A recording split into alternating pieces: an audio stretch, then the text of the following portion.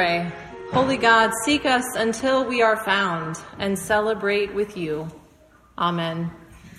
A few years ago, I lost something valuable, my engagement ring. It's not attached to my wedding band, and it's as some have opted to have done. And so it must have separated and slid off my finger at some point, because when I looked down at my hand on the steering wheel that afternoon, there was a wedding band, but no engagement ring.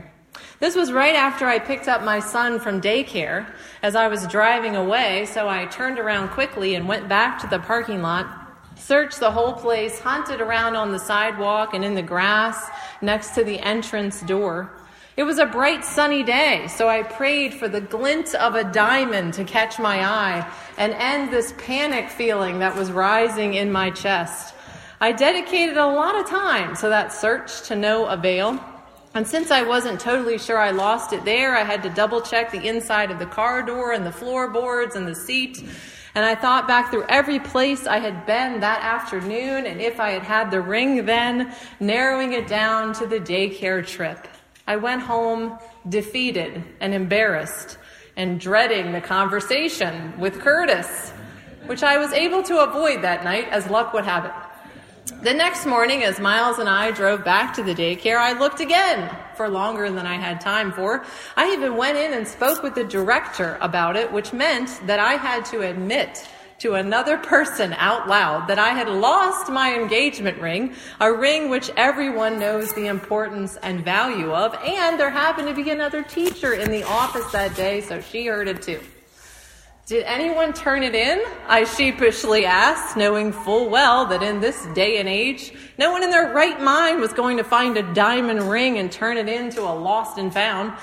But I checked every day that week until I resigned myself to the fact that it was gone forever, plucked up by someone on the sidewalk, someone who thought God had sent them a miracle. I gave up looking because the search was pointless. I finally told Curtis and the kids, and their faces were indescribably sad. Like a month went by, and one day the kids and Curtis were in the kitchen getting a snack, and I heard this crazy commotion, not abnormal, but I went in to see what was happening anyway, and Curtis knelt down on the floor in front of the pantry door and held out my engagement ring and said, "Will you marry me?" Let's just say it was a proposal I could not refuse. Apparently, the ring had slipped off my finger one day when I went down to reach for a pack of Teddy Grahams, and it was sitting there all this time waiting to be discovered in the darkness of that pantry in the bottom of a box. The kids jumped up and down with joy, and we were all screaming with excitement and laughing so loud that the neighbors probably thought we had won the lottery. What was lost had been found. What was lost has been found in our gospel reading, at least in terms of the parables of these lost things, the lost sheep, the lost coin, and the lost son, not read today but comes next. The shepherd leaves 99 sheep to go find the one lost sheep out in the wilderness, and against all odds actually finds it and brings it home. The woman loses a silver coin and turns on all the lights and sweeps the house and sweeps all night until she finds it. They both throw a party afterward to celebrate, with the whole neighborhood in on the joy and excitement of the discovery, until they are laughing and dancing with the shepherd and the woman, singing that refrain at the top of their lungs, "Rejoice with me, for I have found what once was lost." What was lost has been found in all of these stories that I have just told you, but the parables before us today aren't really about the things that are lost, any more than the story I told you about my ring was about the ring itself. Now, was it? It told you a lot more about my family and I, about our behaviors and relationships, how sadness and disappointment caused by one person can take over the whole house, but also how contagious joy and excitement can be if we let ourselves share in it together. The parables of lost things are like this, I think. They're not about the sheep and the coins, as if this one lost sheep made some kind of special wool, and that silver coin was a family heirloom, as if the things themselves are of some inherent, obvious external value. The opposite is the case, really. because one sheep out of 100 would not be enough to risk life and limb for out in the wilderness, would not be enough to leave your entire livelihood unattended. And how about that coin? Let's be real here. The party she throws afterward costs more than all 10 silver coins combined. One coin was not significant enough to even write a story about.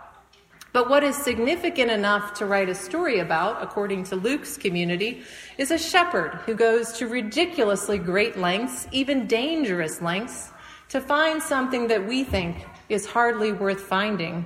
And a woman who sweeps until her hands are calloused from the broom handle, but doesn't stop, never gives up sweeping until one singular coin is brought out into the light. What is significant enough to tell a story about, according to Jesus, is that after finding what is lost, the thing to do is throw a big party. Invite everyone you ever knew and laugh and dance and sing the refrain, "Rejoice with me, for I have found what once was lost." For the Pharisees and scribes, these were not details to write stories about. They were certainly not worth telling in public by a self-proclaimed rabbi who spent his days welcoming the outcast and speaking to those not worth speaking to, breaking bread with people others despised or mistrusted, and using the scriptures to support his behavior. They wanted to grumble about this, you see, not rejoice. They wanted to use it to mount a case against him, not have it be cause for celebration. In the third lost story, they wanted to stand in the yard and point fingers rather than come inside to that party for the younger son who returned home. The word for lost in the Greek here means a variety of things, from a physical sense of direction or place, like I got lost driving to your house, which I probably did because I'm directionally challenged, to even those who experience destruction or trauma, like all those affected by Hurricane Dorian must feel today, only a week after it happened, like those whose hearts are still heavy and whose nightmares are still real after 9/11, like many who walk wounded in life with hidden scars that you and I will never see. Being lost brings to mind those I know who struggle to find their way forward after a loved one dies, because it's like navigating a strange land, a wilderness that they have never walked through before. Being lost brings to mind those I know who struggle to find peace and love after betrayal and heartache, because now they see the landscape as dangerous and unpredictable. Being lost brings to mind all who are physically displaced in this world, a staggering and growing number, and how their journey of trauma and violence and loss is being met by distrust and hate and hostility, largely because, in truth, they are not the only ones lost. Now, are they? Sometimes you know when you're lost, like after that third wrong turn, and sometimes you need others to point it out to you. Jesus hears the leadership grumbling about his ministry, and then he tells 3 stories about being lost. If we believe Jesus to be about seeking out those who are lost, which I do, then we should note that he seems to spend an awful lot of time with the religious leadership. That should give us pause, I think, as we sit here in these pews in a church, and make us at least ask where we might be lost and don't know it. Sometimes it is easier for me to see, like when Christians I know take a line out of Scripture and use it to beat others over the head with because they are lost in their own bias and they have missed the heart of the teaching.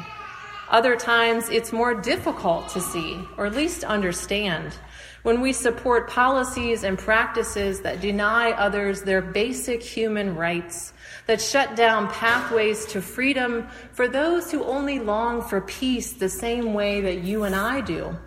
I can only reason then that we have lost our way to God, because it seems that we no longer care about the things that God cares about, because it seems we have gotten turned around in a wilderness of fear and greed, and we can't remember which path God calls us to walk, the one that leads to the restoration of all God's people. It's really an age-old problem, though, this getting lost from God. We can trace it all the way back to the garden. We can hear it in that first reading today and recall that golden calf part of our history. We can remember that this is not the first time we have lost our way, and it will likely not be our last. We can wonder, too, if God will give up looking this time, having sought us out so many times before, if God isn't tired of having to find us, having to set us down on the right path, having to fetch us from the recesses of the wilderness, having to bring us out into the light. Perhaps, though, in the darkness of those thoughts, waiting to be discovered, is the shimmering revelation of these parables, that while we seem to excel at getting lost, at disappointing each other and creating heartbreak, God already has the broom in hand, prepared to sweep us up into everlasting joy. And friends, it's not because of our great capacity to admit when we are lost, or because we will never do it again, but because of God's great capacity for rejoicing, because God delights when we are brought home again, when the community is whole and restored again. Even if God has to go up a mountain to a cross and down in the valley of the shadow of death to bring us back, God will do it. Even if God has to sweep all night until our sin and guilt and despair are gone, until what threatens us in the darkness is brought out into the light, God will do it.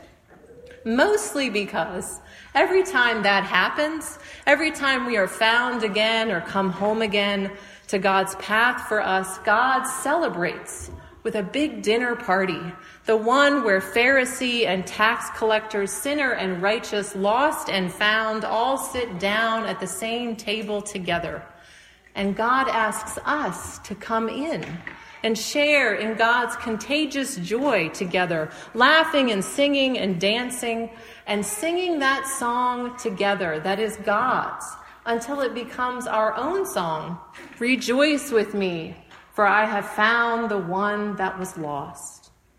Now that, my friends, is a proposal we simply cannot refuse. Taste and see. Amen.